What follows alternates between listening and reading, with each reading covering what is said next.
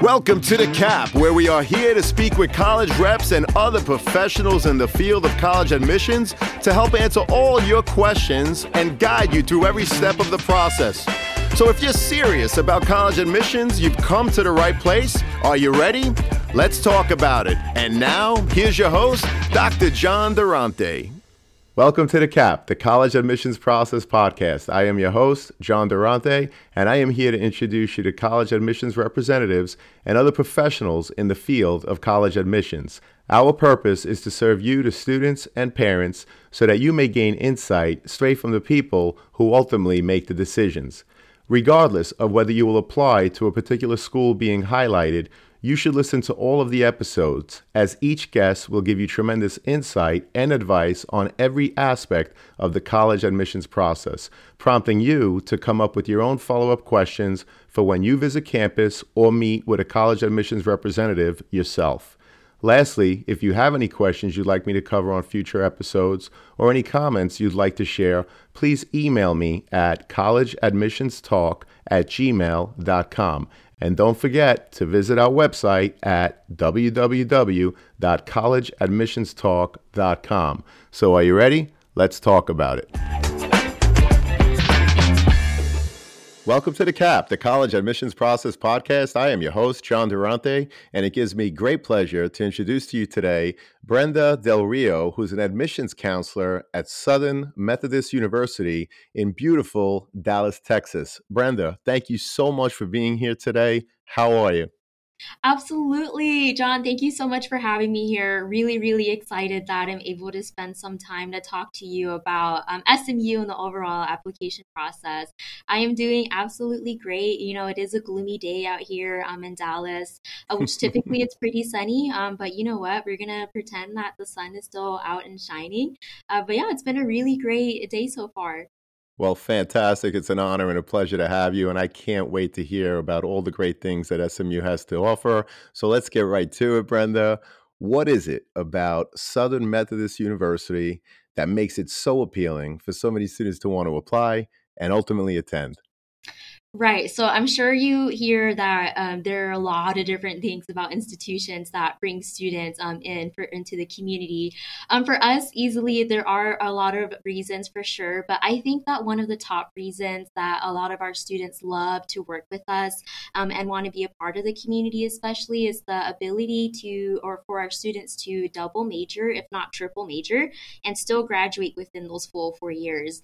So our academic curriculum is really flexible in the sense that it's really easy for our faculty and advising team to support our students with whatever academic or even career endeavors that they have, which is really great for our students because I always say, at this age, they have a really solid idea of what they want to study, but some, and usually a huge chunk, don't have any idea at all. And it's not because they're not any less passionate or interested in the real world or in learning in that sense, but because sometimes they just have such a huge variety of interests that it's really hard for them to ask and just settle for one area of interest. So instead, at SMU, we don't ask our students to compromise. We'll just say, hey, you let us know what it is that you're interested in pursuing, and we will absolutely help you to achieve those goals, which is even better for our students who do realize later that they are interested in other areas of subjects that they never would have previously considered, for example, or for those that have finally been able to realize what kind of pathways are available. It's really great because even if it's not something that they see themselves like totally being committed to academically, they're still able to have that added on in some kind of foundation. Even if it's not a major, we'll have students that will minor, if not specialize as well, which is really great because, again, we're able to kind of equip our students with that career skills so that whenever they are encountering other opportunities that they previously wouldn't have considered beforehand, they're still equally prepared to go and enter into that world and succeed. So I would say that's easily one of our top reasons why so many students love studying here with us.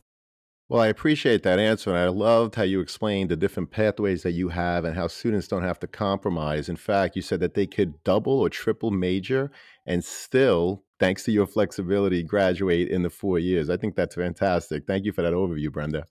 Yeah, no problem.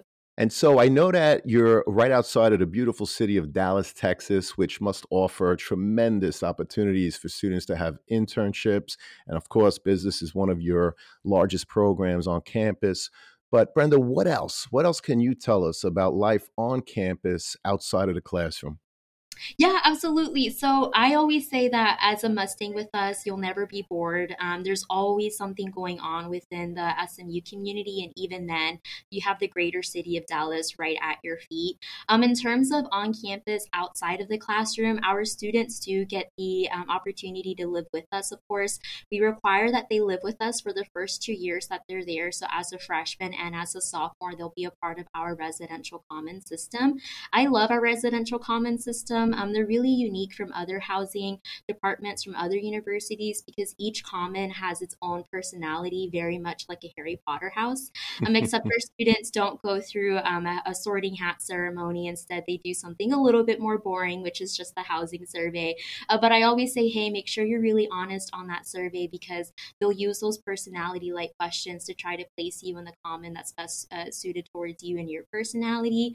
And the idea is that hopefully the student their first year will really love the community that they were placed in, so that by the time that they're a sophomore, they'll say, hey, residence life, I absolutely loved the community that you all put me in. I would love to come back here and live with my friends again the following year. So it's even greater because we're able to really foster a kind of community environment for our students, while they're able to kind of interact with the Dallas community because we are ultimately in an urban environment, which is really beneficial for our students in a lot of ways. But especially because they get to have a lot of fun, get to create a lot of memories with us, but also because they're still able to dive into the other opportunities, specifically like networking and career. It's still really easy to do that. Well, I appreciate you explaining the residential commons, and that is something that's extremely unique, and it fosters that sense of community, like you said. And I have to mention that I read a statistic that well over 90% of the freshman class returns, which is an astonishing number and a Yes. testament to the great work that you do with your team in admissions, but also the great work that the university fosters to create that sense of community. So, congratulations on all of that. Thank And you. Brenda, I was also curious, can you tell us more about the Methodist in SMU?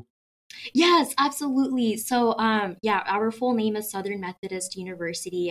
As you probably noticed, I go by SMU a lot more. And it is a name that we're moving more towards simply because the Methodists can throw a lot of students off when they're interacting with us for the first time. So much like Boston University, SMU was actually founded by the Methodist Church back when we were first founded in 1911. But those ties were shortly cut off afterwards, after a few years of our founding. So we're no longer a part of that Methodist institution, even though we kept the name Methodist in our name. So a lot of students sometimes assume that we'll have some kind of like religious component or requirement in order to attend or be a part of our student body. We are non-sectarian, and we actually have a lot of students from a variety of backgrounds, both cultural and religious, of course. So no matter where you're coming in from, do know that we have that kind of support for you, whatever it is that you're looking for. Well, we appreciate that. Thank you so much, Brenda. And can you walk us through the overall application process at SMU? Many students and their parents, I'm sure you could imagine, want to know what exactly happens once they hit the submit button on their applications. So, Brenda, any insight that you can share, such as whether you evaluate by high school, by region, by intended major, or anything else, would be greatly appreciated. Yeah, absolutely. So at SMU, we do practice a holistic and contextual admission review, which I'm sure is a term that a lot of you hear a lot, especially as you've started navigating this college search process. So because we're holistic and contextual, it does mean that we will always ask additional questions whenever we're looking at somebody's application. So I always say, even if you're a 4.0 straight A student, we will always ask additional questions. And the questions will look the same for everybody all around. typically they will look like, where did you go to high school? Where was this high school located? Was it in a major city, or was it in the middle of nowhere in a very rural area, for example? How many APs, if any, did this high school offer, and how many of those APs did you take? So those are always kinds of things that we will be taking into consideration when we're considering someone for admission. So for that reason, at SMU, we don't have a specific test score or GPA requirement. We do accept a lot of students from a variety of backgrounds because we also understand that no student is ever the same. But really, what we really take into consideration that will be the major deciding factors for us would be more so how you took advantage of the high school's curriculum, and if that curriculum was rigorous, and if not, still were you able to succeed in it. Extracurriculars as well. We don't ask that students commit themselves to a crazy schedule, just something that they can really see themselves succeeding in, and more importantly, sticking to things that they're interested in as well. But other than that, that's really it in terms of that process. In terms of majors, we'll sometimes take a look at that to see like where a student is headed. For example, we'll have students that are really interested in engineering, but if we see that a lot of the lower earning grades were in math classes, for example, then that's when we would probably take something like that into consideration. But for the most part, we're just looking at the students' prior high school experiences and how they've been able to incorporate that into their daily livelihood, and how they would potentially incorporate that into a potential community member with us. Well, we appreciate that. And speaking of the students, what is the average profile of the current freshman class in terms of GPA and any other related data you collect, such as SAT or ACT scores? And Brenda, I'm also curious, what is the percentage of in state students compared to out of state students? Yeah, absolutely. So I'll answer your second question first. So the in-state amount of students that we have from Texas is actually just 38%. So it's not the full amount of the student body, which is pretty great for us because even though we are pretty Texas heavy, when it comes to those native Texans wanting to attend an institution at SMU, I always say it's like the best out-of-state experience without us fully committing to leaving the state because let's face it, us Texans are obsessed with ourselves. I always joke about how whenever I go to Jersey, I never see them waving their state flag around, but easily down here in Texas, you can see that for sure. So it's really great for those students that are looking to still be in touch with that culture, those roots without fully committing to that. But everyone else does come from out of state. So we are predominantly out of state institution, if you will. If you were to ask me, like, where are those students coming in from that are outside of Texas, it would actually be a huge range. You're looking at different states like Connecticut, New Jersey, Alabama, Florida, and California. So it's really great too because you'll notice that it's not from just one specific region either, which I really like because a lot of these students will be coming along and meeting a fellow neighbor that they didn't realize that they had before, but they're also going to be meeting a whole lot of other people too, which is really great. So there's a lot of range within that student body. And then in terms of our class profile, last year the middle 50% GPA average ranged from a 3.6 to a 3.9. And again, that's just the middle 50%. So it does mean that of those accepted students, 25% were above and below those ranges. So I always try to keep that or remind the students and families of that detail. Otherwise, in terms of testing, that middle 50% in terms of the ACT, that was 31 to 34 were the scores that we had. And for the SAT, you're looking at the middle 50% of a 1370 to a 1500. Out of those that did submit their test scores, only half of our applicants decided to apply test optional, so about 49% to be exact. So it's still a really great number for us. It's something that we're really satisfied with, but that is our facts and figures from last year's round. Well, I appreciate that. And you talked about the wide range of states that the students come from. Brenda, I was just curious, what regions do you cover in terms of the admissions process for SMU? Yeah, Yeah, so I have the pleasure of covering a variety of regions. So, of course, some of that includes Texas, where I'm able to go down into the amazing cities of San Antonio, for example. If you haven't been, it is an amazing city that is always a lot of fun. It's full of culture. I also have the pleasure of overseeing the Rio Grande Valley in Texas, or the RGV is what they call it, or the Valley for short. Beautiful area that is always warm, and the ocean is just always beautiful to see when I'm there.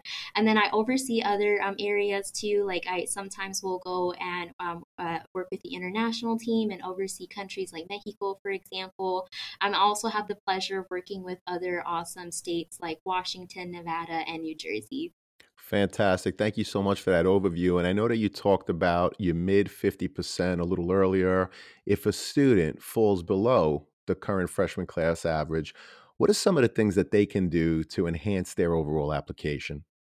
Yes, absolutely. I'm really glad that you asked that because there are definitely ways that they can help enhance their application, especially because, again, we understand that grades, testing, there could be a whole variety of reasons for that. And we've seen a lot, for example, I would say for sure is by taking advantage of the holistic review. I think it's really helpful for students, especially who know that they are really intelligent, is just not able to show within those grades, for example. So taking advantage of a holistic review is really helpful because oftentimes when you're interacting with those kinds of admissions teams, they will have a question on the application that'll say, hey, is there anything that you want to tell us that happened in high school or throughout your education progression that will help us better understand you? And I really like it when students take the time to address anything within their application, even if, for example, they got like a couple of more C's than usual. And it can be for any reason. And I know that some students are probably a little bit hesitant to answer that because they think that their experience wasn't as valid. I always say if it happened to you, then it definitely was a valid experience that you should write about. So we've seen a whole lot of reasons. For example, and we know that some students may have lower grades due to COVID, especially due to that virtual learning impact. You know, some students just didn't or weren't able to have that kind of learning translate as easily, so it impacted their ability to perform well in the virtual classroom. We totally get that, and it's really great when students go out of their way and say, hey, it's just not my style, and for that reason I have those lower grades. But as you can see, I was able to keep it at a steady pace once we were back in school. And there have been other reasons too outside of COVID. Some of those include my teacher just wasn't supportive in high school, which is unfortunate, but it is a reality that we sometimes face. Other reasons may include other mental health reasons, for example, other physical health reasons, family reasons. They really range. Typically, so to us, again, it doesn't matter, but it really helps to understand like what was going on throughout that time so that we can really make a decision that's best suited towards you. Another thing that they can really do as well is showing interest really helps as well. You know, demonstrated interest does go a long way. Even if you're not able to go visit the school, because we understand that visiting physically can take a lot of planning and investing as well, depending on the circumstances. And it's not something that everybody is able to do all of the time. But thankfully, due to COVID, it increased the amount of virtual platforms that are available. So if you're able to even do a virtual information session or tour, it really goes a long way, especially for us. If we don't really know you or if we haven't interacted with you as a student before, we're able to see, okay, they definitely have taken the time to do the research about us. It really helps to also make a really confident decision in that regard. And then last but not least, I would say applying early also helps, especially if you know that a school is your top choice. When you apply early to any institution, especially the schools like SMU, you're telling us that it's one of your top choice schools and that you can really see yourself coming here. And because you're indicating that by applying early, it also helps us to give you or grant you a little bit of leniency in terms of those academics. Well, I really appreciate that answer. Number one, apply early, which is always great advice. Also, to hit submit and hopefully take a deep breath, students and parents, until you wait for your many decisions, which I'm sure will come. But Mhm. also, you mentioned demonstrated interest, and I appreciate that. Could you just elaborate a little bit more? In addition to the virtual events, What are some of the other things that students may do to demonstrate their interest? Yeah, absolutely. So, hey, we get it. Sometimes events are only available throughout the school day, and of course, we want you to be committed to school as well. So, it might not always be possible to be able to join in on some kind of virtual opportunity with the schools that you're interested in. If that's the case, then I would say shoot an email to your admission counselor. Everybody has an admission counselor, regardless of which institutions that you're looking at, especially for us here at SMU. We assign by region, so you can always go to our website, for example, smu.edu/find your admission counselor, and it'll be able to tell you who that person is. We are a resource for you. We're not just here to read applications and talk to students. We do genuinely want to help, and there's never any dumb question either. So I would say definitely start off by introducing yourself. Feel free to ask a question or two. Even if you've taken the time to do some research on the website, feel free to ask the counselor that same question anyways, because again, we're resourceful. We might be able to connect you with students and other faculty members that can really kind of help paint the picture as to how you can better see yourself here. Well, we appreciate that. And I always put the link to the Office of Undergraduate Admissions in the show notes. Brenda, if there's any other links that you want me to include, just send them to me and I'll make them available to the students and parents again in the show notes. I also want to go back to what you said earlier about writing about certain things that may or may not have happened. You said if it happened to you, it's a valid reason to write about, to explain. And I really appreciate that. And I just wanted to repeat it because I thought it was such a great point. And speaking of applying, Brenda, what are the different ways a student may apply to SMU? And is there a benefit to applying one way over the other? Yeah, absolutely. So we have three different ways ultimately that students can apply under the early decision one, of course, which is binding. That tells us that SMU is the number one top choice and that you're okay with having to enroll with us if you are admitted into the institution.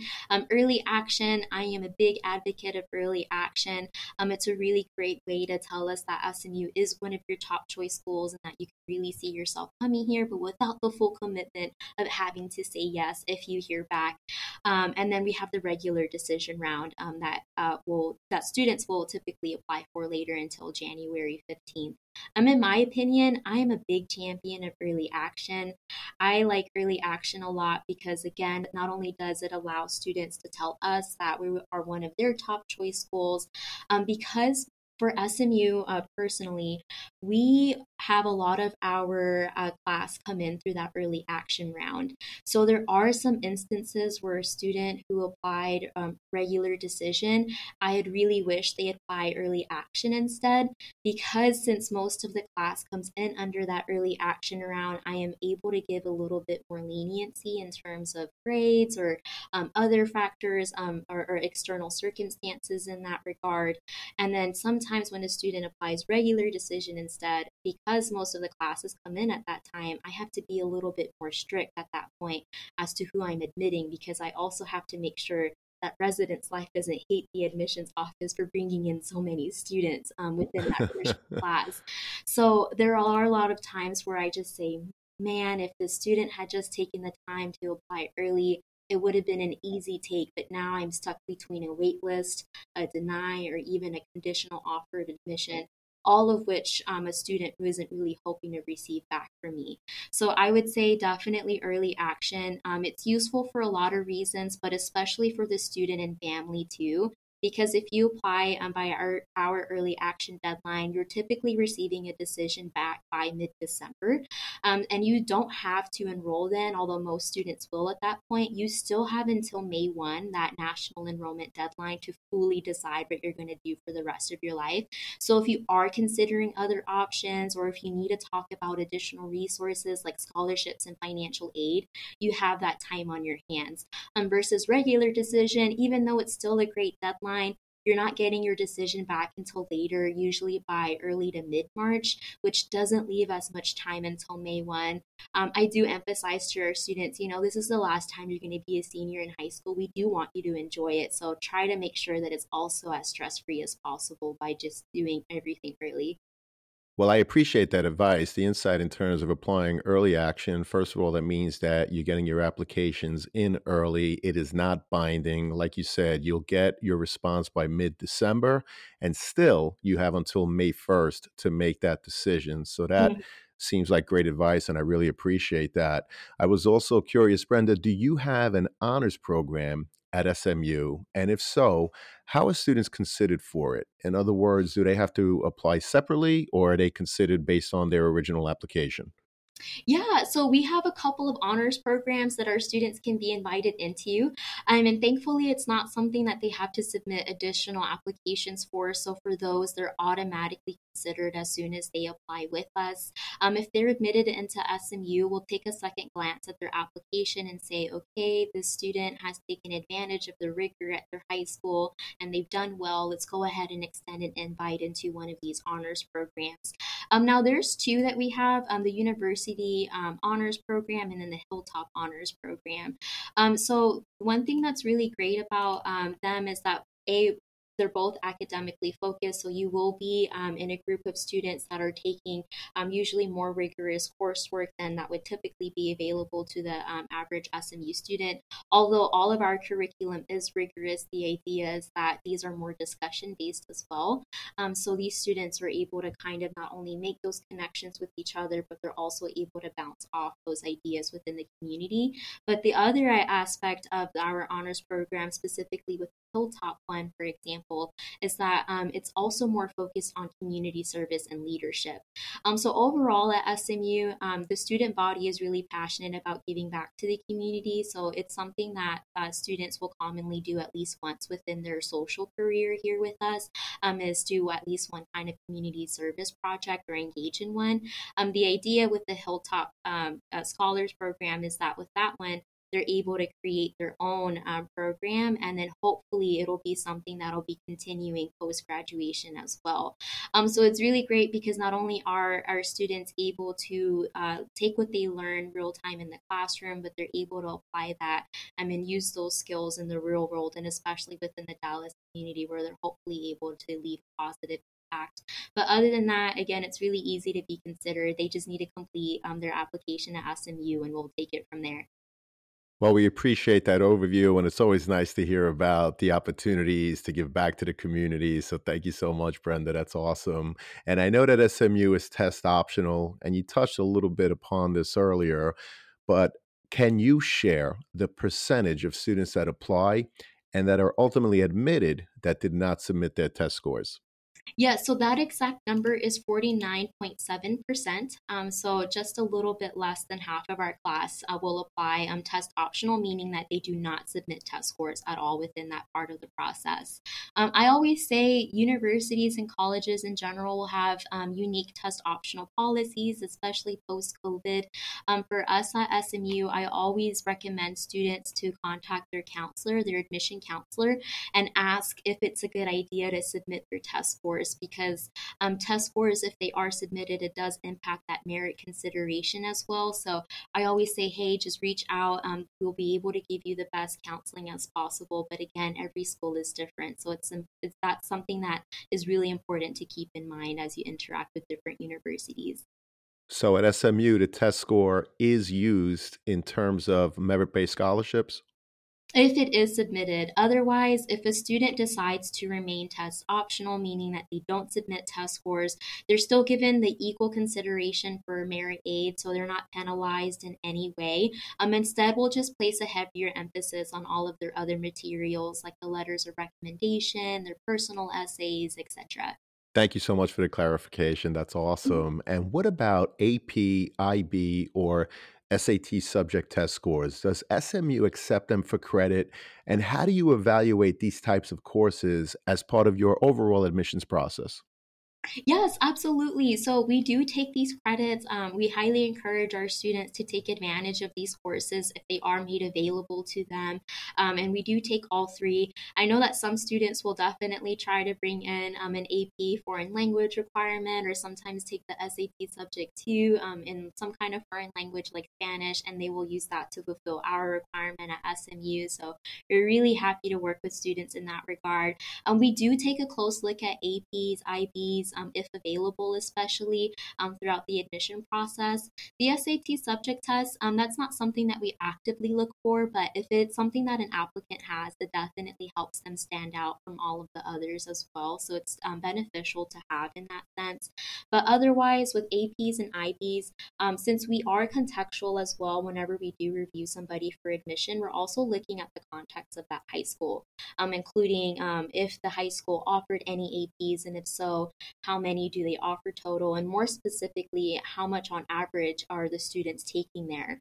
And we'll kind of use that information to see if the student is utilizing the rigor that is made available to them, and if so, and what levels are they utilizing that from. So it is something that we take a close look at for sure. I appreciate it. And I know that every single high school in the country offers a school profile, which is what helps you determine how many APs, the rigor, the grade breakdown, even of the graduating class. So, students and parents, if you're curious about your own school profile, usually it's available online, or of course, you could reach out to your guidance departments to ask them what it looks like. So, thank you so much again for that insight, Brenda. And recently, I received a few emails from parents whose children are homeschooled. Brenda, can you offer any insight in terms of how the application process differs for students that are homeschooled? Absolutely. So I actually had the pleasure of previously overseeing homeschooled students. With that, counseling has now been handed over to one of our other assistant directors who has joined the team with us. And she's been doing great at it. But because I had the pleasure of overseeing them, it does mean that I'm able to offer some unique insight and advice.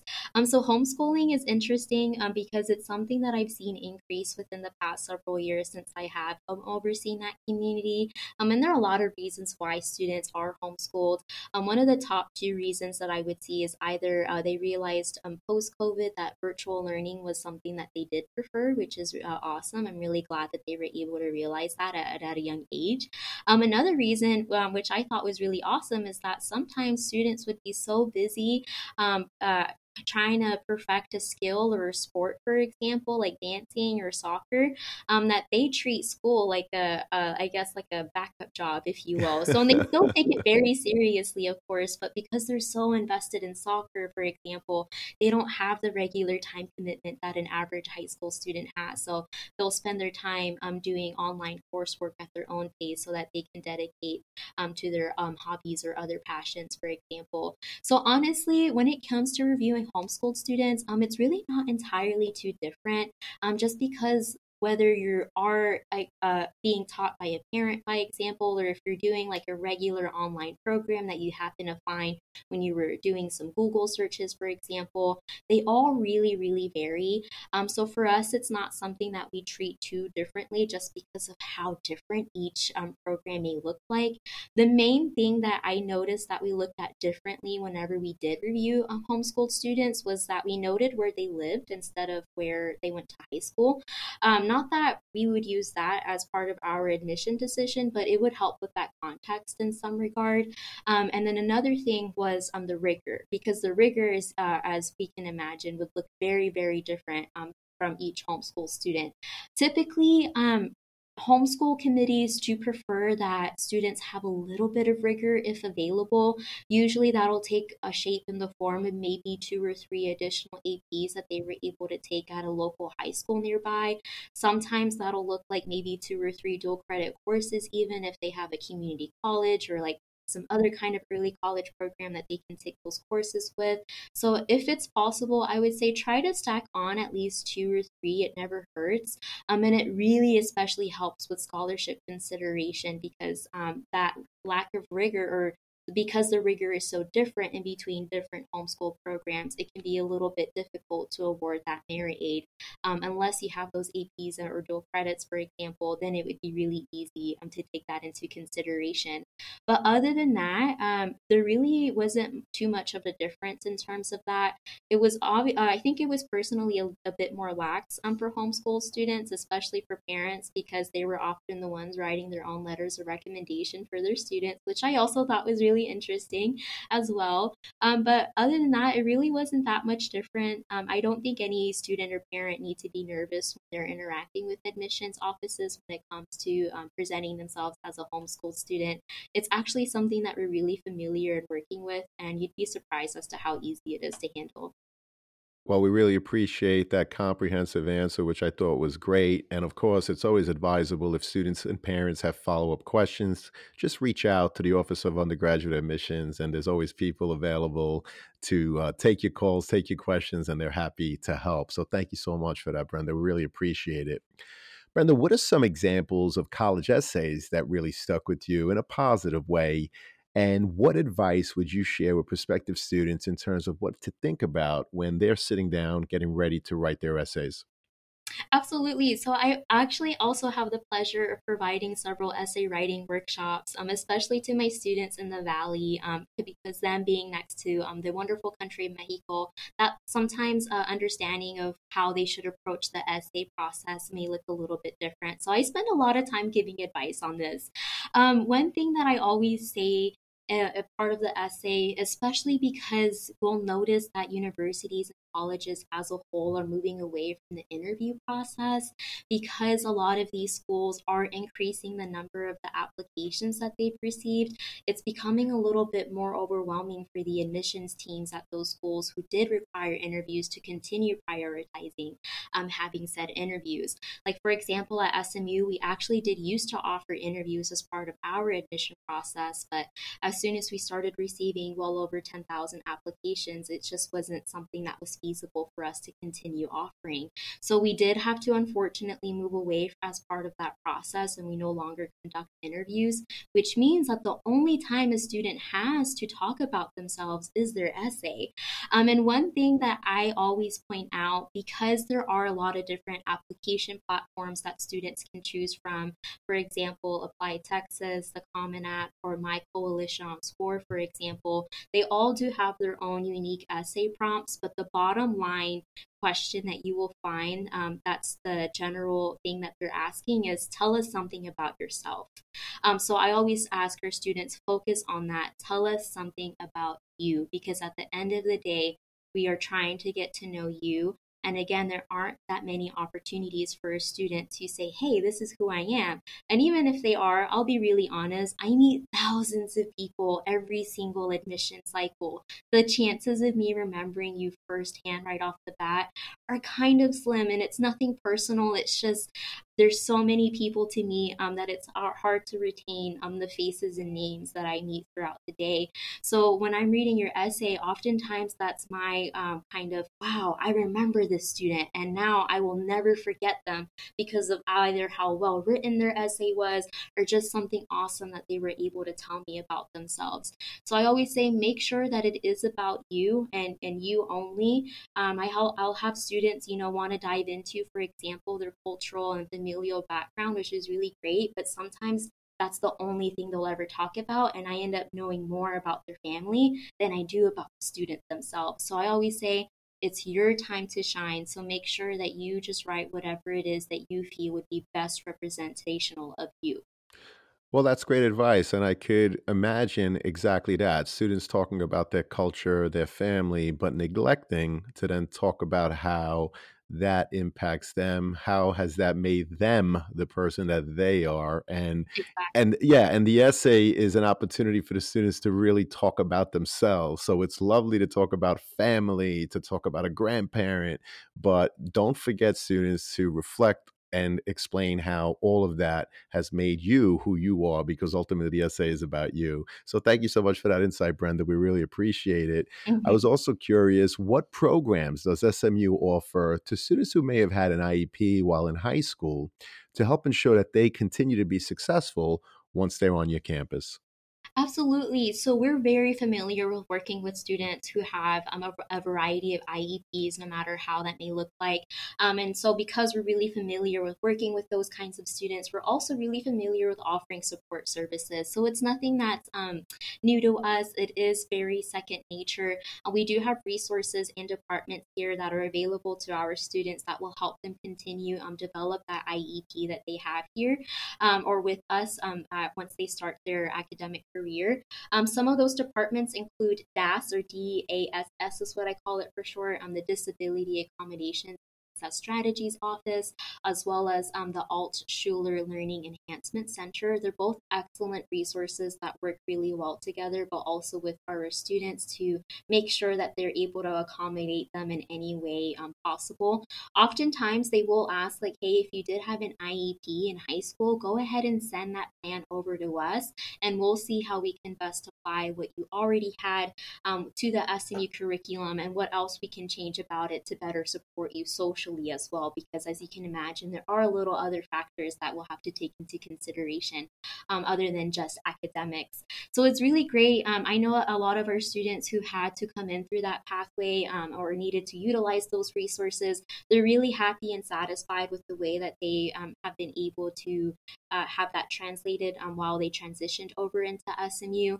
They do feel strongly supported, which I do see is part of the large reason why so many of our students are really, really happy about being here and especially coming back for sure.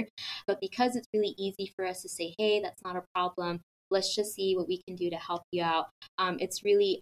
It becomes easier for our students when interacting with us in the admission process, because they often hear from their friends as well, like, hey, I had a great time transitioning onto here. I didn't feel awkward. I didn't feel like I was wearing like a scarlet letter. Instead, I felt very accepted and supported by the community, and I couldn't have asked for a better experience. Well, thank you so much for that comprehensive answer. We truly appreciate it. And SMU, it sounds like there really is something for everyone in terms of everything that you offer in your classrooms and beyond. So thank you so much, Brenda. This has been an amazing conversation. And unfortunately, it leads us to the last question, which is, what are your top three pieces of advice that you would give a student and their parents getting ready for the college admissions process? Absolutely. So I understand that it can definitely be a nerve-wracking process, but I always say it definitely doesn't have to be that way, and it shouldn't, especially if you take the right steps. So my advice number one will kind of tie into what I was mentioning earlier: is start early, but don't start too early. I think the summer right before your senior year is the perfect time to start doing things like writing a really rough draft of your essay, especially that way, whenever you go into your fall semester, because let's face it, as a high school senior, you are going to be crazy busy juggling not only a full course schedule on top of your extracurriculars, on top of your family responsibilities, you're also adding the time and dedication that you'll need to put for these college applications. So, again, we want you all to have as stress-free of a senior year as possible. So I always say try to prep around that time in that summer. Besides, you're probably not doing too much around that time anyway, so it's a really great time to put yourself in that headspace to prepare for the upcoming school year. Summer is also a really great time to start introducing yourself or even scheduling virtual appointments with your admission counselors. I know, especially for me, when travel season started, which starts as soon as September comes around, there were a lot of students in school that were really anxious to meet with me and schedule appointments, but unfortunately, I didn't have any availability because I was out on the road and not in my office. So I always say try to schedule those appointments throughout the summer.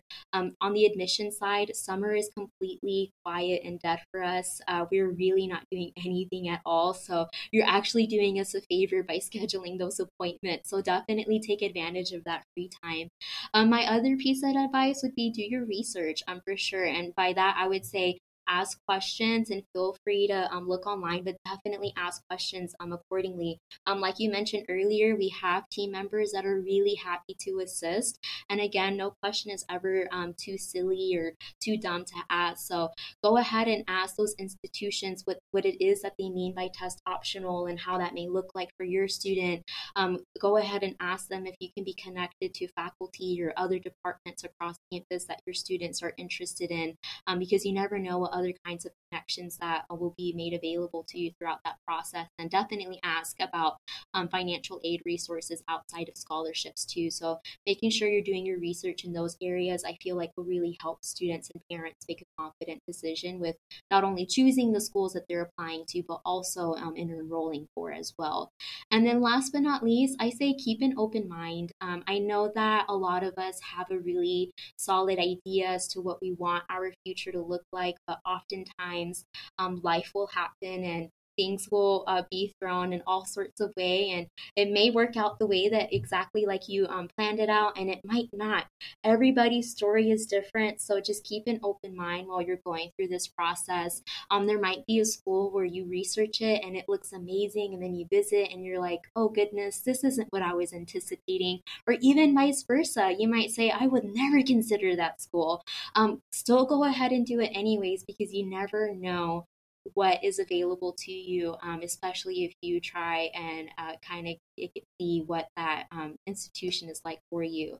And keep an open mind to different pathways as well. I know that some students aren't too happy about hearing the word transfer or conditional offers, but they are available for a reason. So, and again, nobody will kind of judge you or look at you any differently for going for interacting with an admission process in a different way. So again, everybody's story looks different. At the end of the day, the goal is to see you as part of the community.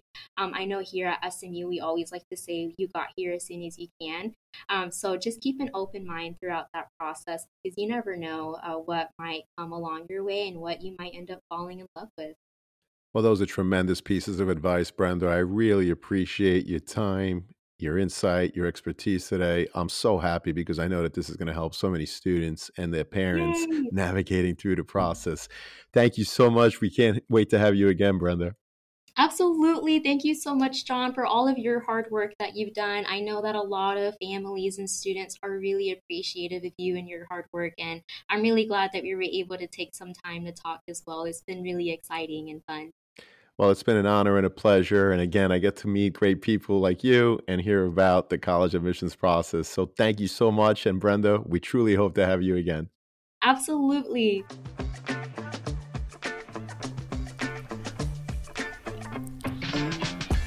Thank you for joining us on this episode of the CAP, the College Admissions Process Podcast. We hope you enjoyed the show. If you did, please don't forget to tell a friend and follow us on Facebook, Instagram, Twitter, and wherever you listen to your podcasts. I am your host, John Durante, and I look forward to seeing you on the next episode of the CAP.